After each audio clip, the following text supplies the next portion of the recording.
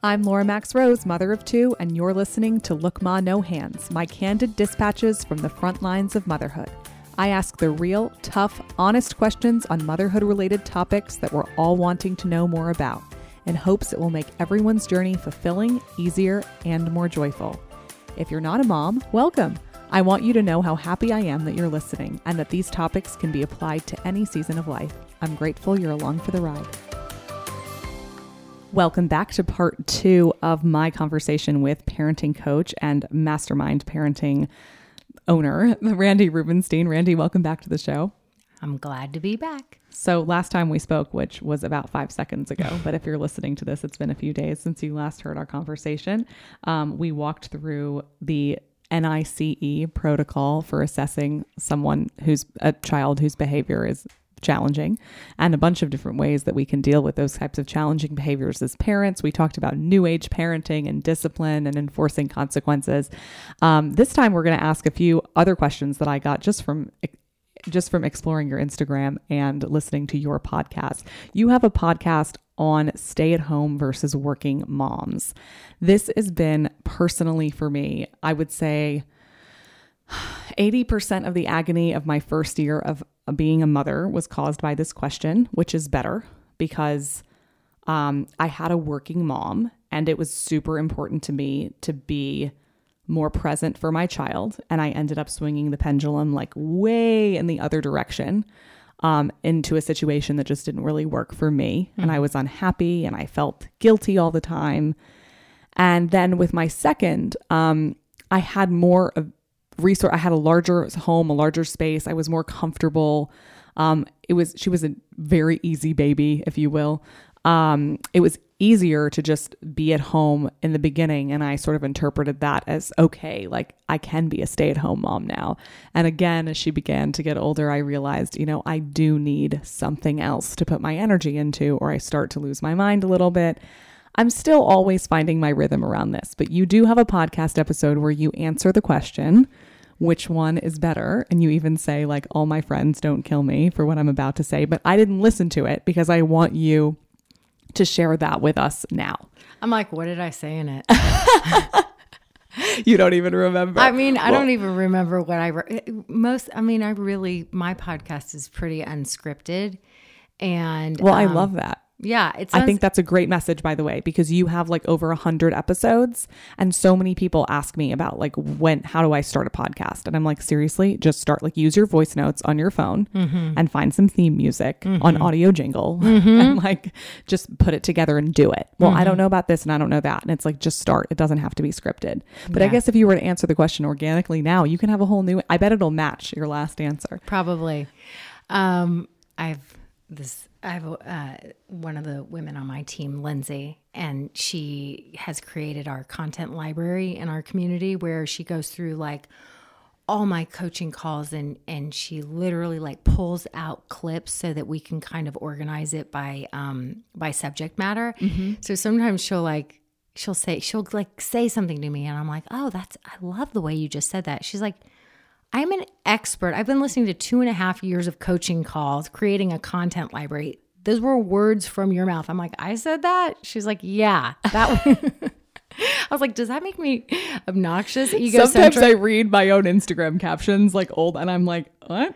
Like I came up with that? Or really? Like I said that? Or I'll write something. Yeah, anyway. Well, I did it. I'll tell you, my book. Yeah, you're writing a book. It hasn't been released yet. No, I have a book out. I'm just starting to write that NICE framework that I just taught on the last episode is going to be my next book, which it turns out is sort of a prequel to the book that I already wrote called The Parent Gap. So no, I have had a book. You've already published The Parent Gap. Yeah, The Parent Gap's been out since like 2017. So I've been retroactively listening to your podcast. So I was listening to one saying it was coming out soon. That's why. Yeah, it's been out for a while. So wait, so what was the point? So the working mom and stay-at-home mom. Okay, so I think that it's interesting. I had a mom and she was exactly where you are. Yeah. And she was, fortunate enough to a mother you were working with. Yeah. Not your own. Okay. Yeah. Who was fortunate, a mom in my community. She was fortunate enough she was fortunate enough to have the luxury to choose. Okay. Because a lot of people aren't like, they're like, oh, must be nice. And she's like, just level with me. Like, which kids turn out better? Oh, and I'm dying to hear this. And I said, the kids that turn out the best are the ones that have the mothers that are living their best, truest life. So if that means... Oh, God, I just I'm the happiest person in the whole world hearing that. I mean, I can't... What a perfect answer. I can't tell you. Like, they say like that old saying, happy wife, happy life, which is sort of sexist and gross. It is, but there's also something to that. I mean, it's true. Both directions. So it doesn't have to just go the happy wife, happy life commentary. But when I think almost especially women are living their best life and doing what they really want to be doing, everyone is happier. Yes. We said, it goes back to the last episode when I talk about being the pack leader. Yeah. So we set the tone. You said it. It starts at the top and it trickles down. Yes. So if you're a stay-at-home mom because you're like, okay, I swore I was going to be this kind of parent because I wanted my mom to be more present when I was a kid. And so I was going to grow up and be the super present, engaged room mom and host all the things and be the head of the Girl Scout troop or whatever it is. And so we have all these dreams and visions. And then you come into it and you find yourself terrible at hosting the parties. That was me. She's raising her hand. I mean, I was the stay-at-home mom who was sort of like, okay, I'll sign up to be the room mom. Okay, I'll sign up to host the party. Okay, and now that I'm running a company, I'm the first person to tell you, you do not want me covering details. I am the worst. Not your thing. I'm a terrible hostess. I'm terrible at feeding people on a large scale, putting together the details, planning ahead of time, sending emails. I have crazy amounts of emails in my inbox. I am not organized. I have other things that are super in my wheelhouse. That is not. And then I used to joke. I was like, maybe I need to get a job so I can hire an assistant because I don't really have a reason to have an assistant, but I'm kind of terrible. I knew that I was terrible with all the details. So I would sign up for things because I thought why wouldn't I? I signed up for this role and it never lit me up. I didn't feel particularly good at it. Right. I had a sense of dread in my body when the teacher would tell me, okay, well, you just need to coordinate this party and send these emails and find however, if you have a sense of dread in your body, I call it the straitjacket feeling, and I write about it in my book. So it's your body's always whispering to you. So if you're thinking about all the things that you do as a stay-at-home mom or that would come from being a stay-at-home mom or working parent, either one, and you feel a sense of dread in your body, that is your body telling you, no, do less of that and more of something else. So my body, I didn't know to listen, but my body was always whispering that I hated all those things. Right. And what I finally came to was, and how I ended up being a volunteer in the classroom, going and hearing the kids read or going on a field trip, and then ultimately training teachers and helping them with classroom management, is because I like to engage with people and have real conversations, and kids are super honest and literal, especially when they're little kids. So what I learned really early on was it's super fun for me to actually be with the kids and be with the teachers. So if I volunteer in that way, I'm not the party thrower. I'm not the gala chair. Don't ask me to go get auction items. Oh my God. Yeah, no, that's not my forte either. Don't have me figuring out menus. I'm an eat to live person. I'm terrible at that. Yeah. So I would just say you got to check in with yourself. And if there's anything I can leave you with, it's if it feels like a straitjacket, the thought of doing whatever task, if something feels like a straitjacket, if it feels like a straitjacket, sitting in carpool line and picking your kids up every day, if it feels like a straitjacket, schlepping them to swimming lessons and getting all the bag together and doing all the things, then chances are you got to find the work outside the home that feels meaningful and impactful and purposeful. Because this is what I tell in my mom community within Mastermind Parenting. I'm really proud of the fact that I won't curse on here, but I say there's no BS, but I use the real word. Yeah. It's the only female community, mostly female community. We have dads too, where there's no working versus stay-at-home mom divide. And there is a divide. We have zero divide. Yeah. And let me tell you something. We have affluent stay-at-home moms who are, maybe not even avid volunteers. I go to yoga and living their best life. And I have coffee with friends and I love it. Yeah. And then I have moms who are physicians and lots of business owners and are out there just grinding away. Mm-hmm. And there is zero competition or ego involved because we realize we are all so similar. If we're living our best life, we don't feel the need to do the whole stupid one-upmanship. Right. And we're all kind of, sourcing each other. What would you do with this? And what would you do with that? And the truth of the matter is there's plenty of stay-at-home moms who have all day, every day that they could be present and engage with their kids. And they're not. They're scrolling on Facebook or Instagram and very busy, and they're not. And there's moms who are, I talk about my physician moms because some of my physician moms are my biggest action takers. Mm-hmm. They'll literally be on a coaching call and they're like, okay, guys, they're paging me from the OR. I got to go. And they spend an hour and a half with their kids every day at the end of a long day. And they're present and engaged for that hour and a half like nobody's business. And they have rich relationships.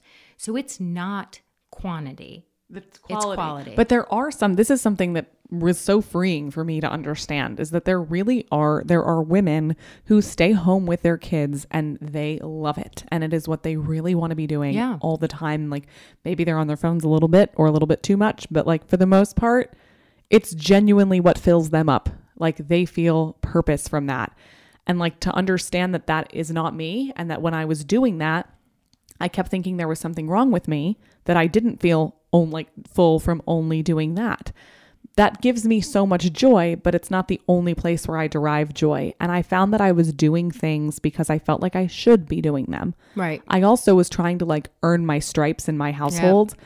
Like I cleaned, I Windexed all the glass in the house today, and my husband could care less about the glass. And that's why I married him, because I'm not a Windexer. I'm not really that great at cleaning, but all of a sudden I really wanted him to value me for those types of things. And he was like, thank you. But he can't even tell. And it creates all of this unnecessary tension because I'm trying to convince myself that this is what I'm supposed to be doing, because I do feel like I'm in a straitjacket. So the only way, my salve for that feeling was I'm doing the good hard work. Yeah. And this is going to pay off. Right. And I think the hardest thing to hear is listen, if you do love doing this, it's wonderful. And to be that present with your kid, it's great. But it's actually not going to make that much of a difference if you're sitting here miserable and you can't even really pay that much attention to your kid because you feel like you have to be here. Now, there are women who are stay-at-home moms out of necessity. It's really expensive to send a kid to daycare, and going to work, the price would cancel itself out or what have you, or it'd be more expensive. And it just is a family decision for them to stay home. And I empathize with that, but I feel like there are these communities probably of stay-at-home moms that kind of convinces women that that's where they're supposed to be, or that's the only option. And I think you can be in that situation and still know that it's not, there's more around, there's more on the other side of the rainbow. Your kids are going to get older, they're going to start school, and it's okay that you don't find all of your happiness doing this. And I think even just that knowledge, even if you don't have the option to go out and go back to work again, if that's what would make you happy, just knowing it's okay if this doesn't completely fill you up. I think it's just self-worth, I think it's having this conversation of, why do I need to be defined by what I do? Right. Right? can we just feel valuable for being a human being instead of feeling like we need to be a human doing? Yeah, there's so much of that in motherhood. Like that affluent mom who's doing yoga and shopping and having fun with her friends all day. Like she's just as valuable as the one who's at home, who's like scraping away and doing all this stuff. Like we just have to be here and like do our best. And we're not judged ultimately by how much we do. And there's such a misconception, I think, around that that's making so many of us really unhappy. Well, I think it's when we're true to ourselves, when we if we like I have a really good friend I have a couple really good friends, and it's like they're happy in their lives, and they don't want it to be complicated. They don't aspire to work outside the home. Like I have this one, my bestie, like we just love each other so much. And she moved away for 10 years and then she moved back. So it's just like a honeymoon all the time. And we'll say, we're so lucky to have each other, because it's just that unconditional friendship. And she'll say to me, when we first started becoming, our girls are now 18, but we became friends when they were 3. So we've been good friends for 15 years.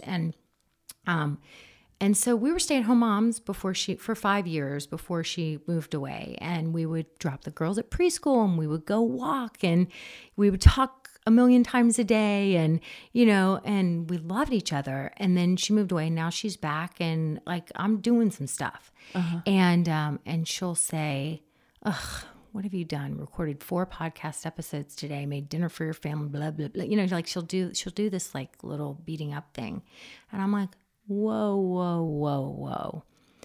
She moved back here. She has a 93-year-old father in a wheelchair. She goes to lunch with him 3 times a week. Wow. She is this kind of nucleus of her entire, she's got 2 brothers. Her mom passed away when she was young. She's an amazing mother to her children. She is just this like this beautiful human who takes care of people. When you're having a conversation with her, she would never look over your shoulder to see if anybody better was walking up. She is present. She's like just a beautiful human. I'm like, you are not allowed to undermine the work you are doing in the world. Yeah. You moved back here. Do you know that you were making your dad's last years here on earth so precious? Like you have prioritized him like I haven't seen very many daughters ever do. Yeah. I can't say that I would be you, like, and so don't act like me recording some podcast episodes and, doing X, Y, and Z. It trumps what you're doing. No, I kind of hear that. I hear that I get that feedback from people a lot, that I do a lot, but I'm like, I really honestly, call me selfish, but I do all that stuff because it makes me happier. Right. And that's the only reason why I'm doing it. And I'm not doing it to prove a point to anybody. I'm doing it so I can stay sane. Like I need to have a creative outlet. And I also know that when I was sitting at home and I was cleaning all day, like all my creative energy was going into that. It's kind of like creative to organize stuff. Yeah. And by the time I was done, I like didn't have any juice left for the stuff that I really loved. So I think it's just like figuring out, we put so much pressure on ourselves to just be doing everything all at once. And especially with social media, there's just this added pressure. Well, yeah, I call it the compare and despair. That's when she was going, I was like, no, this is not happening on my watch. Right. There's no compare and despair. Yeah. Here, like, you're not doing that. That's not who we are. You're living an amazing life. I'm living an amazing life. We get to enjoy it through each other. It's a beautiful thing. There's no need to tear yourself down or to make yourself feel like your self-worth is defined by, having some kind of impressive resume or proving to the world that you have value. Your response really perfectly answers the question of why, like, there are so many articles you could find in either direction of whether or not a stay-at-home mom or a working mom is best. And the working mom, like, everyone always feels like what they did was best if they end up having happy kids. But the reason for that is that they were happy doing what they were doing. So before I go on, I want to ask, I've got a few questions from some audience members who sent me these last night when I asked my followers if they had any questions for a parenting coach. So one of them wanted to know, what do you do when your kid is mid tantrum and can't hear you or calm down? I want to be supportive of feelings, but I also don't know how to get her to calm down enough to process. So I have a feeling this is probably like a 2 or 3 year old. I'm just going to guess, but even if it wasn't, how would you answer that question? So whenever I hear the word get, it's always an indicator that there might be more control on the scene than we tend to Need. realize. Like so, because you can't get anyone to do anything, right? Like that's first and foremost. And when you try to get them to do things, it's quickly going to turn to manipulation. Okay. I'm going to go back to the last episode when I talked about the state the obvious tool. So when when we go through the NICE framework, the NICE solution, okay, when we get to the I, they investigate, all behaviors communication. So when you have a child that's in meltdown mode, they're in the lowest part of their brain. They're in that state of fight or flight. They cannot hear you or think clearly. And the goal is if you can communicate effectively with the pack leadership and the empathy, it helps them to move up in their brain. Because as humans, we co-regulate with each other. So it's sort of like, when somebody yawns and you yawn too. So we have mirror neurons and we can't help but like vibe off of each other. Right. Okay. So what happens when we have a kid that's out of control, we usually vibe off of them We by start feeling hysterical right. ourselves. We want to reverse that. Right. Okay.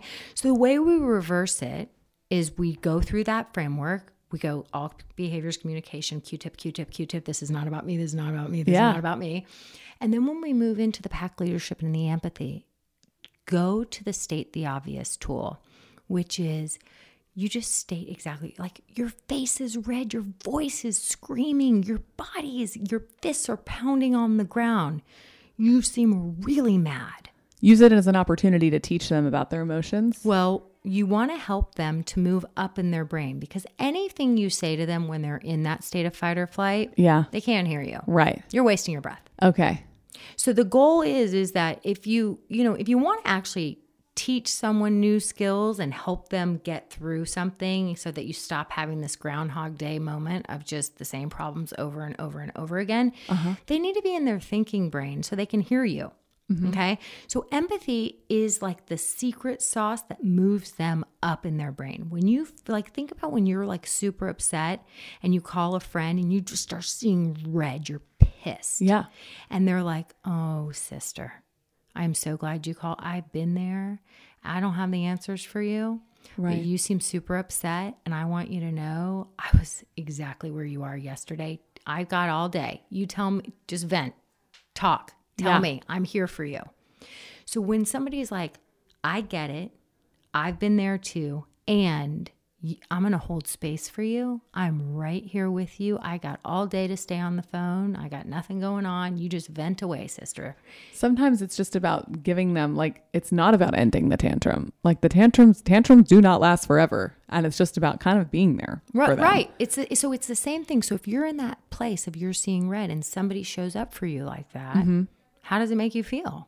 Yeah, it makes me feel like, oh, I'm going to be okay. Supported, yeah. Like I can, all right, okay. You know what? And by the end, a lot of times that person, if it's like a really skillful person, you're like, I feel so much better. And the person's like, I didn't even say anything. Yeah, they were there. They listened to you. They were just there. That's brilliant. So I love that. When we state the obvious, when our kids are in that state of fight or flight and they're going like screaming crazy meltdown and we just state the obvious, you seem really upset, and we bring that, your face looks like this, your fists are like this, we help them to start moving up in their brain because it's like we make them aware of themselves, not in a shameful way, but just in a noticing way. And then when they start to move up in their brain and you're just there holding space, and then you'll notice they start to whine. Okay. So now they're moving up. The tantrum becomes a whine. And then you're like, oh my gosh, wait, I can almost understand you. When your voice matches mine, I can hear you. This is important. I want to know. You were so upset. Tell me. Well, you're like, oh, okay, wait. Tell me so I can hear you. Yeah. Because this is really important. So that low and slow voice is super effective and grounding pack leadership. So I took that breath. I didn't say, take a breath, because nobody, when they're out of control, nobody wants you to tell them to breathe unless you want to get punched in the face, right? Yeah, I need to remember that. So I'm guilty of that for sure. So you take a deep breath. This child who you've just drawn attention to what's going on with them, so you've empathized by stating the obvious. They're moving up in their brain. They're now whining. Mm-hmm. You take a deep breath. Their mirror neuron kicks in and they start to kind of breathe too. Mm-hmm. And then you're talking low and slow, which is super grounding. And it basically says, I'm holding space. I got you. I got all day for you. And you're like, this is super important. Tell me what was going on. Well, you're almost there. I can almost understand you. Match my voice so I can really hear you, because I can tell this is super important. Mm. And then they tell you what it is. And then you're like, you empathize. And then you just state the obvious more. Oh, so you wanted the red lollipop and the doctor gave you the green one and you were super disappointed. Ah, that's what it was. And they're like, mm-hmm. You're like, you had your hopes on the red one. Yeah. And like, yeah. And a lot of times, just like that friend who didn't give you the answers, they just help you understand how you feel. You're just like, well, you had your hopes on that red one because red's your favorite flavor. Yeah. And green kind of tastes like, ugh. I had such an interesting revelation that was around that recently. A few days ago, my oldest daughter is very, very attached to mommy. And whenever daddy comes home when she's with mommy, she gets mean to daddy. This is like not necessarily new. She's kind of always been like this. I don't want to say hi to you. I don't want to give you a hug, even before he asks. And it's always really hurt his feelings, and it's uncomfortable and annoying and frustrating that she does that. We've tried different things around it. You know, it's important to say but obviously we haven't figured out what it is that's really bothering her. So the other day, and this wasn't my idea at all, my husband stopped when she was doing that. And I was kind of horrified. Like, I was just thinking, this is so unacceptable. You cannot say this stuff to him. And he stopped me before I got into that. And he said, Selma, did you think that daddy was going to take mommy away from you when he came in here? And she said, yes, I don't want mommy to leave. And he, you know, when he walks in the room, I give him my attention. And she obviously notices that, which I hadn't even thought of. And he goes, I'm not taking mommy. I just came in here to see both of you. Mommy's going to stay in here with you. I just wanted to say hi. And she goes, I'm sorry, daddy. I love you very much. This has now happened 2 times in a row where she's like seen him, had that reaction, and he stopped and said like, I'm not going to take this personally. Q-tip. Because we've been taking it personally for like 3.5 years now. So he investigated. Yeah. He Q-tipped. Yeah. And then he communicated with empathy, which is basically he said, I see your perspective here. Let me say what I think your perspective is. And it's sort of like, you know, when you read a blog post or something and you're like, oh my gosh, is that person in my head? Right. Like you just feel like they so get it. Yeah. So he said, he guessed, and he was right. And so immediately she felt connected to him because she was like, exactly. Yeah. And he's like, yeah, well, guess what? I just want to say hi to both of you. And then she apologizes and appreciates that he understands her and sees her perspective. Yeah, it's amazing. It's really, and I think where I get wrapped up so much as a parent is like, she's now said all these things to him that are not socially acceptable in a normal sense. Like, get out of here. I don't want to talk to you. And I'm always kind of focused on correcting that. But what I'm assuming, and you can correct me if I'm wrong, is that yeah, I can go back after and say, you know, next time daddy comes in here and you feel that way, you know, maybe you can just know he's just coming in here to say hi. And if you don't want him in the room, that's okay. But maybe we could find some other words to describe that because the ones that you're using are hurting daddy's feelings, whatever it is. I've also kind of come to find that like these things sort of work themselves out. The less threatened she feels, the less likely she is to say stuff like that. And maybe if I focus more on that, like the rest of it kind of works out. Yeah. I mean, I think a couple of things. Number one, we got to connect before we correct always. I love that. Elizabeth Miller is a psychotherapist who was on this show and she said the same thing. And I had so many messages. Oh my God, I'm like putting that on my mirror. Connect before you correct. You got to connect before you correct. And the other thing is model the behavior you seek. So what you focus on grows. So if you focus on how she's behaving in an inappropriate way with daddy and blah, blah, blah, you're just going to get more of that behavior, because actually 3-year-olds, they don't care. Like, she's already admitted she wants as much of mommy's attention as possible. And so she wants as much of mommy's attention as possible. So she doesn't care if it's negative or positive attention. All attention is attention. So it's actually, this could be a pattern that has been created that helps her to get a lot of mommy's attention. Because all of a sudden I'm like, are you kidding me? Yeah. Right. So we accidentally do this where we'll put a bunch of focus on a certain negative behavior, and we accidentally reinforce that negative behavior because what we focus on grows. Yeah. So they learn at 3. Oh, because, there's been studies where like kids hear the word no exponentially more than they hear the word yes, or things that they're doing right.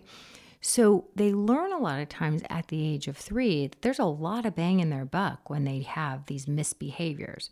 So if she wants as much of mommy's attention as she can possibly get, and daddy comes home, which usually means now she's going to have to split mom's behavior with dad.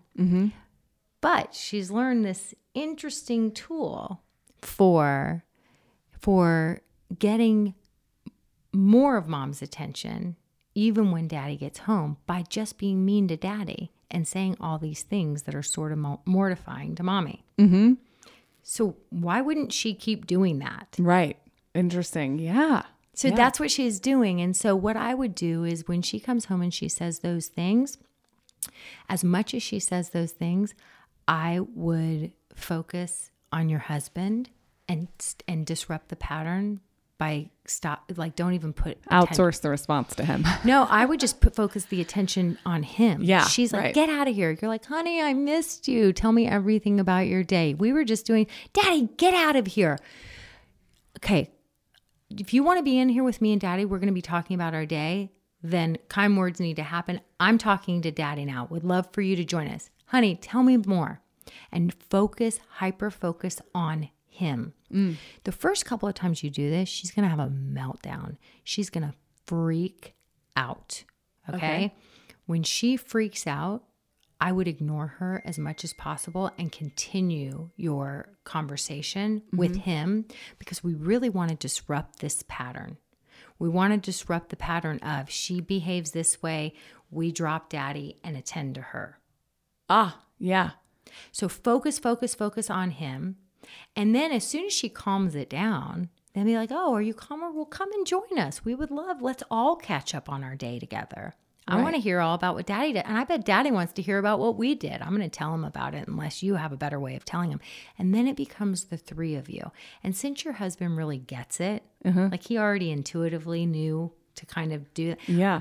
I would stop giving her so much airtime with this pattern. Okay, interesting. I love these responses. So speaking of husbands, the next question that I got is a question I've had many times and I hear all the time, which is, what if my parenting style is different from my husband's, my spouse's? Okay. You do you. You do you. Yeah, totally. Love it. Go ahead. We model the behavior we seek for everyone. For everyone. And no one likes control. Our kids don't like when we try to control them. Our spouses don't like when we try to control them. I also think this could be the single largest cause for marital strife in the first year after having a baby is I think for whatever reason, especially us as women, we feel very strongly that our spouses should be doing things the exact same way that we do them. Right. And it feels so terrifying that they don't want to listen to us when we give them instructions about what they should be doing. And we start to think that they're not, that somebody else would be doing it a different way, that they're not doing it the right way. We get really critical towards them. It makes the cycle continue. Well, yeah. And we get so, look, that primal part of, especially as women, we're like mama bears. Yeah, we are. We're I'm super guilty of that. Yeah. Mama bears. And what I will say is, and this is going to be a little sexist, but men, if you bring that primal part of the dad equation, as the cave dad. Right? They're very solution oriented. Okay, so I don't think this is sexist. I just have to say that because you just said it was going to be sexist, and then I said it's okay, and I'm like, oh, I said it's like okay to be sexist. That's not even what I'm saying. What I'm saying is that I don't think that this is sexist, what you're saying. I think it's so valuable because I think that men and women we are equal, but we bring things biologically, we bring different things to the table, and that's biological. Right. And if we could stop expecting to be the same, we would be so much happier. And anyway. I agree. And I think that, I think that since men are so kind of naturally wired as problem solvers, if you think about it, like if you have a hard day, I know many women relate to this, where they'll say like, oh, the worst day. And your husband will be like, quit that job. Like, why are you doing that podcasting stuff anyway? If it's stressing you out, forget it. Right. Right. Or that's how they kind of operate. Right. Though. And you're like, I don't want to quit it. I love it. I just wanted to vent about it. Yeah. Yeah. Right. And so they're just super solution oriented. And I think like I've used this story several times where my husband years and years ago, I remember hearing him from the other room. He was like helping one of the kids get on their pajamas. And he was like, do you want to put your right foot or your left foot? And so he was using 2 positive choices, which is a tool that I teach all the time. And I'm not the only parenting person that teaches it. Yeah. It's just, you don't care whether they choose their right foot or their left foot. But it's what shoe, not do you want to put your shoes on? It's which one. Well, you don't care if they choose the red or the green bowl. You don't care if they put the right or the left foot. Right. Either one's fine. But it's super empowering, especially for like 3 and 4 year olds. Yeah. And so I heard him, doing the PJs. You want to put your right foot or your left foot? And so I heard him using the tools in the other room, and he comes back in and I'm like, I heard that bedtime went pretty smoothly over there. What was going on? He's like, I don't know. I was just doing what I've heard you say.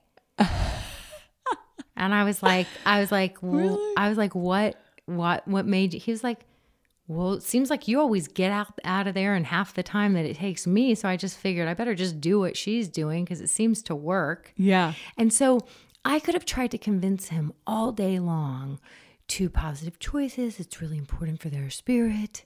Right. It will empower them and blah, blah, blah, blah, blah. And it'll teach our daughters that they can have a voice and they will grow up and they won't ever have a boy take advantage of them because they've always had choice in the world. All these things. I could go, because I can go on that feminist soapbox and then some, or I can just freaking do it and model it. And he's like, I really want to get them to bed so I can go and watch what I want to watch on my, whatever. Yeah. And so he just was like, that worked. Okay, I'm doing that. So I say, you do you. Don't try to convince. Just do it.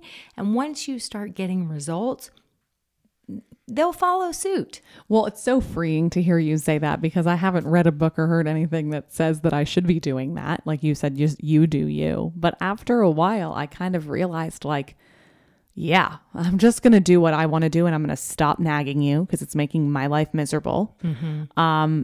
And I also realized that as much as I think I bring everything good to the table, there are so many things like that thing that he did the other day with Selma. Like, is this, when he was able to level with her about why she didn't want him in the room, that is an instinct I would not have had. Mm-hmm. When I stop nagging him, I'm able to see what he actually brings to the table. He has about 500 times more patience than I do. Mm-hmm. Yes, his bedtimes take like 4 hours longer than mine, but like I don't want them to take that long because I don't have time for that. Mm-hmm. He does. So I kind of see things more from that perspective. Like we're not supposed to be there. She doesn't have 2 Lauras as her mom. Right. She has both of us, but we do learn from each other. And I think that's really cool.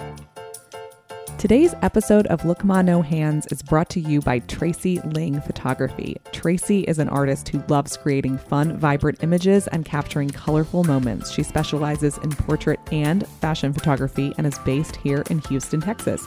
She's available by appointment on her website, tracyling.com, and I just want to personally recommend Tracy. She has taken so many of my favorite headshots, family photos, Not only is she an incredibly warm-hearted and kind person to work with, but her photos, which you will see on her website, tracyling.com, prove that she is really one of the best of the best. Definitely check her out. Her fine art photography is also on sale on her website, and she does food and drink and jewelry photography as well. Check her out, tracyling.com. Thank you for bringing this episode of Look Ma No Hands to all of our listeners today.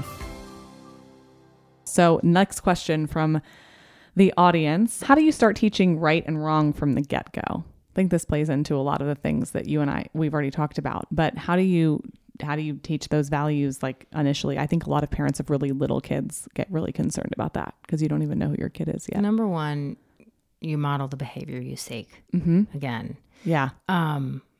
Yeah. Model, just do it. Like moms wonder why their daughters get wrapped up in middle school drama. And then you find out the mom's been a part of this exclusive mahjong, blah, blah, blah. And the kid's been hearing all this exclusive behavior. Yeah. They're watching us They're listening all the to time. us. They're listening all the time. So if you want your kids to be kind and to know right from wrong, number one, follow the nice solution. Yeah.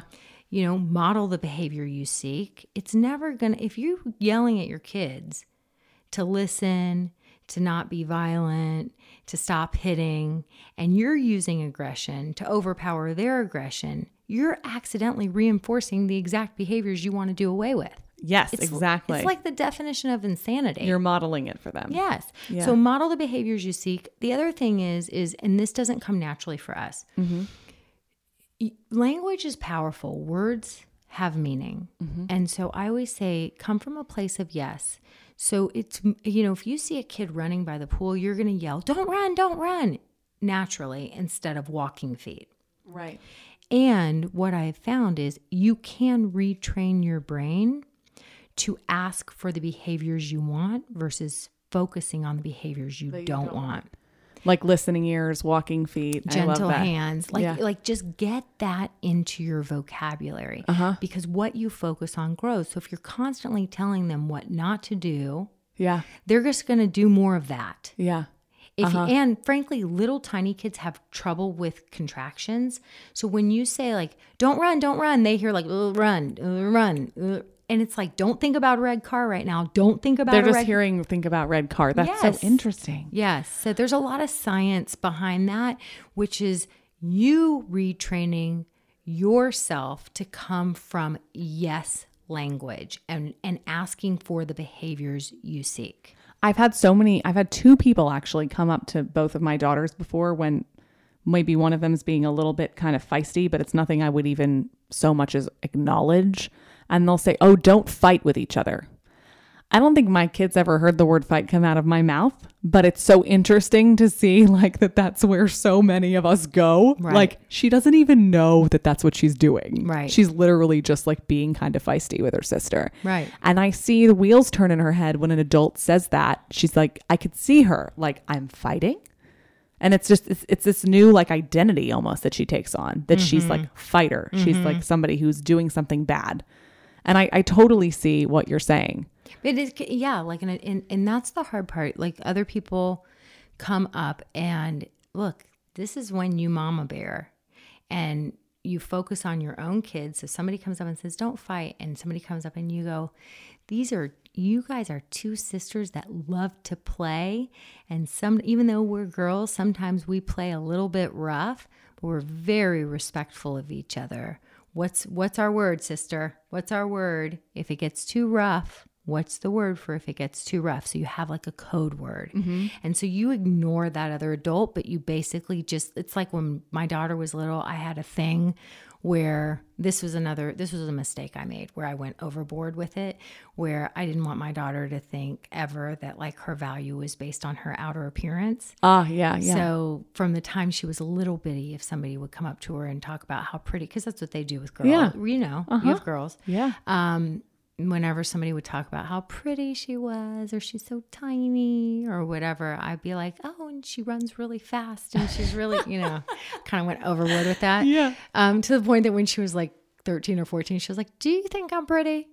My mom had the same experience with her mom. Actually, her mom would be like, she's just really smart. She didn't like people calling her daughter beautiful. And my mom ended up asking my grandmother that same question. And so I actually, where I might have other instincts otherwise, when people call my daughter beautiful, I'm like, you're so beautiful. I mean, because I heard that, growing up, that like that was not the way to handle it. But I know I have so many moms sort of tell me about telling their kids that, immediately just jumping into like, it's about inner beauty and like, just, okay, yes. Right. Like enough or like enough. And so she's like, but like, just let her enjoy the moment where like somebody's like she was like, do you think I'm pretty? And I was like, gorgeous inside and out. She's like, I know you think I'm beautiful on the inside. I'm talking about the outside. What do I look like? She was like, and I was like, I mean, isn't it sort of a given? She's like, I don't know. Yeah. And so it's been a funny conversation over the years because my husband, I love certain assessments. And so in the love languages, words of affirmation are not high on his love language at all. Interesting. Yeah. So he literally has told me and my daughter like that we're pretty, like never. Yeah. And it's not his thing. And so we were busting his chops recently. I'm like, whatever. And he's like, but y'all are pretty. Don't you just know that? Don't you just know? And she's like, it's nice to hear it sometimes. He's like, but it's just, you just sort of are, Yeah. And so it's been a hilarious conversation for us. But I'm like, no, I totally went overboard with that one because I didn't want you to be defined. I knew and then she looked at pictures. I think it was right around her bat mitzvah. And she was looking at pictures from, the slideshow or whatever. And she was like, it was like she had never really seen herself. And she was like, I was so cute. Yeah, she really could see She was like, I was really cute. Did people stop you and tell you I was cute all the time? I was like, yeah. And I always was like, and she runs really fast and she's really smart. She knows how to read. She's like, oh God, brother. That's so, I feel like so many people can probably relate to what you just said. Yeah. So I can't believe this is going to be our last question. It's a composite question because I've just so loved talking to you, but I'm asking the best one that I think I have left, which comes from your Instagram. Someone asks, their 3-year-old is out of control. Every single day I'm yelling. What can I do? That's not even my question. My question is actually for the parent who has that question, who's listening to this, who's thinking, oh my God, it's too late. I yell at my kid every day. I'm so frustrated. I love my children, but I've already done too much damage. Can't start now. I've had this feeling so many times. I have it with my youngest all the time that like I haven't given her the kind of attention her big sister got. It's too late. She's turning 1 tomorrow. She hasn't even had a whole year on the planet. What do you tell parents who think it's too late? Oh my gosh, it's never too late. Like as humans, I mean, I'm 49. If all of a sudden... You do not look 49. Thank you. If all of a sudden somebody like in my life that I love came and was like, I want to do it differently, I'd be like, okay, it's not too late. It's not too late. It's never too late. And think about what our kids see when they watch their parents change and evolve. Yes. Instead of thinking, my parents they're never going to change. They're never going to grow. I'm stuck with this. Right. Right. How great to see, like for kids to see us actually take an initiative to be better. Yes. It's like, if I heard somebody say that who has a 3-year-old, I hear it more with parents of teenagers. And that's a great question. What do you say to those parents with teenagers? Yeah. If you've got a 3-year-old or a 1-year-old, and I mean, I still will say, gosh, I wish, especially with my oldest son, I would have known how to attune more to him when he was a little teeny tiny baby. Mm-hmm. And then I remember, like, I didn't know what I didn't know. Yeah. There's a saying, I heard Oprah Winfrey recently, she was quoting a lot of people. Do your eyes light up? Is it the Toni Morrison quote? That's my favorite. Go ahead. Well, this one's I love that. When your child walks in the room, do your eyes light up? Yeah, I love that one. This was Maya Angelou saying, when you know better, you do better. Yeah. And I would say, I think when you feel better, you do better. Because I know a lot of parents who think they know better, but they haven't yet realized how to feel better. So the parent that finds themselves in that triggered state, yelling a lot, I would say, you deserve compassion. you deserve to get to find the resources and the tools to feel better. Because when you feel better, you won't be the yelling parent. The yelling parent is just a sign that that you deserve to feel better, and you're in a triggered state a lot, and it's for a reason. And so, I actually was thinking about that. When you know better, you do better, because I think that there's plenty of parents who listen to my podcast, right? Mm-hmm. And they think they know better, but they don't know how to help themselves out of that triggered state, because it's a process. You have to heal from some old stuff. The whole, I'm fine, why do I need to do it any differently, is are you really fine? Because if you're screaming your head off like a lunatic on the reg, you're not fine. Yeah. There's something to figure out there, and you deserve to feel better, because when you feel better, you won't be screaming your head off. And then you'll be happier, and your kids will be happier. And all of it. And it all comes down, I think, to self-care, taking care of ourselves in basic ways, less than basic ways. But we're so wired against that. But it starts with self-compassion, because you have to realize, when I feel better, I'll do better. And I'm finding myself yelling, if I beat myself up, or I think it's too late and I have a feeling of hopelessness. Right. That's just me beating myself up and shaming myself and abusing myself. Right. And if I'm already, coming to this place of finding myself getting triggered, finding myself yelling because I'm not feeling good, mm-hmm. why would I add to that cycle? Don't I deserve more?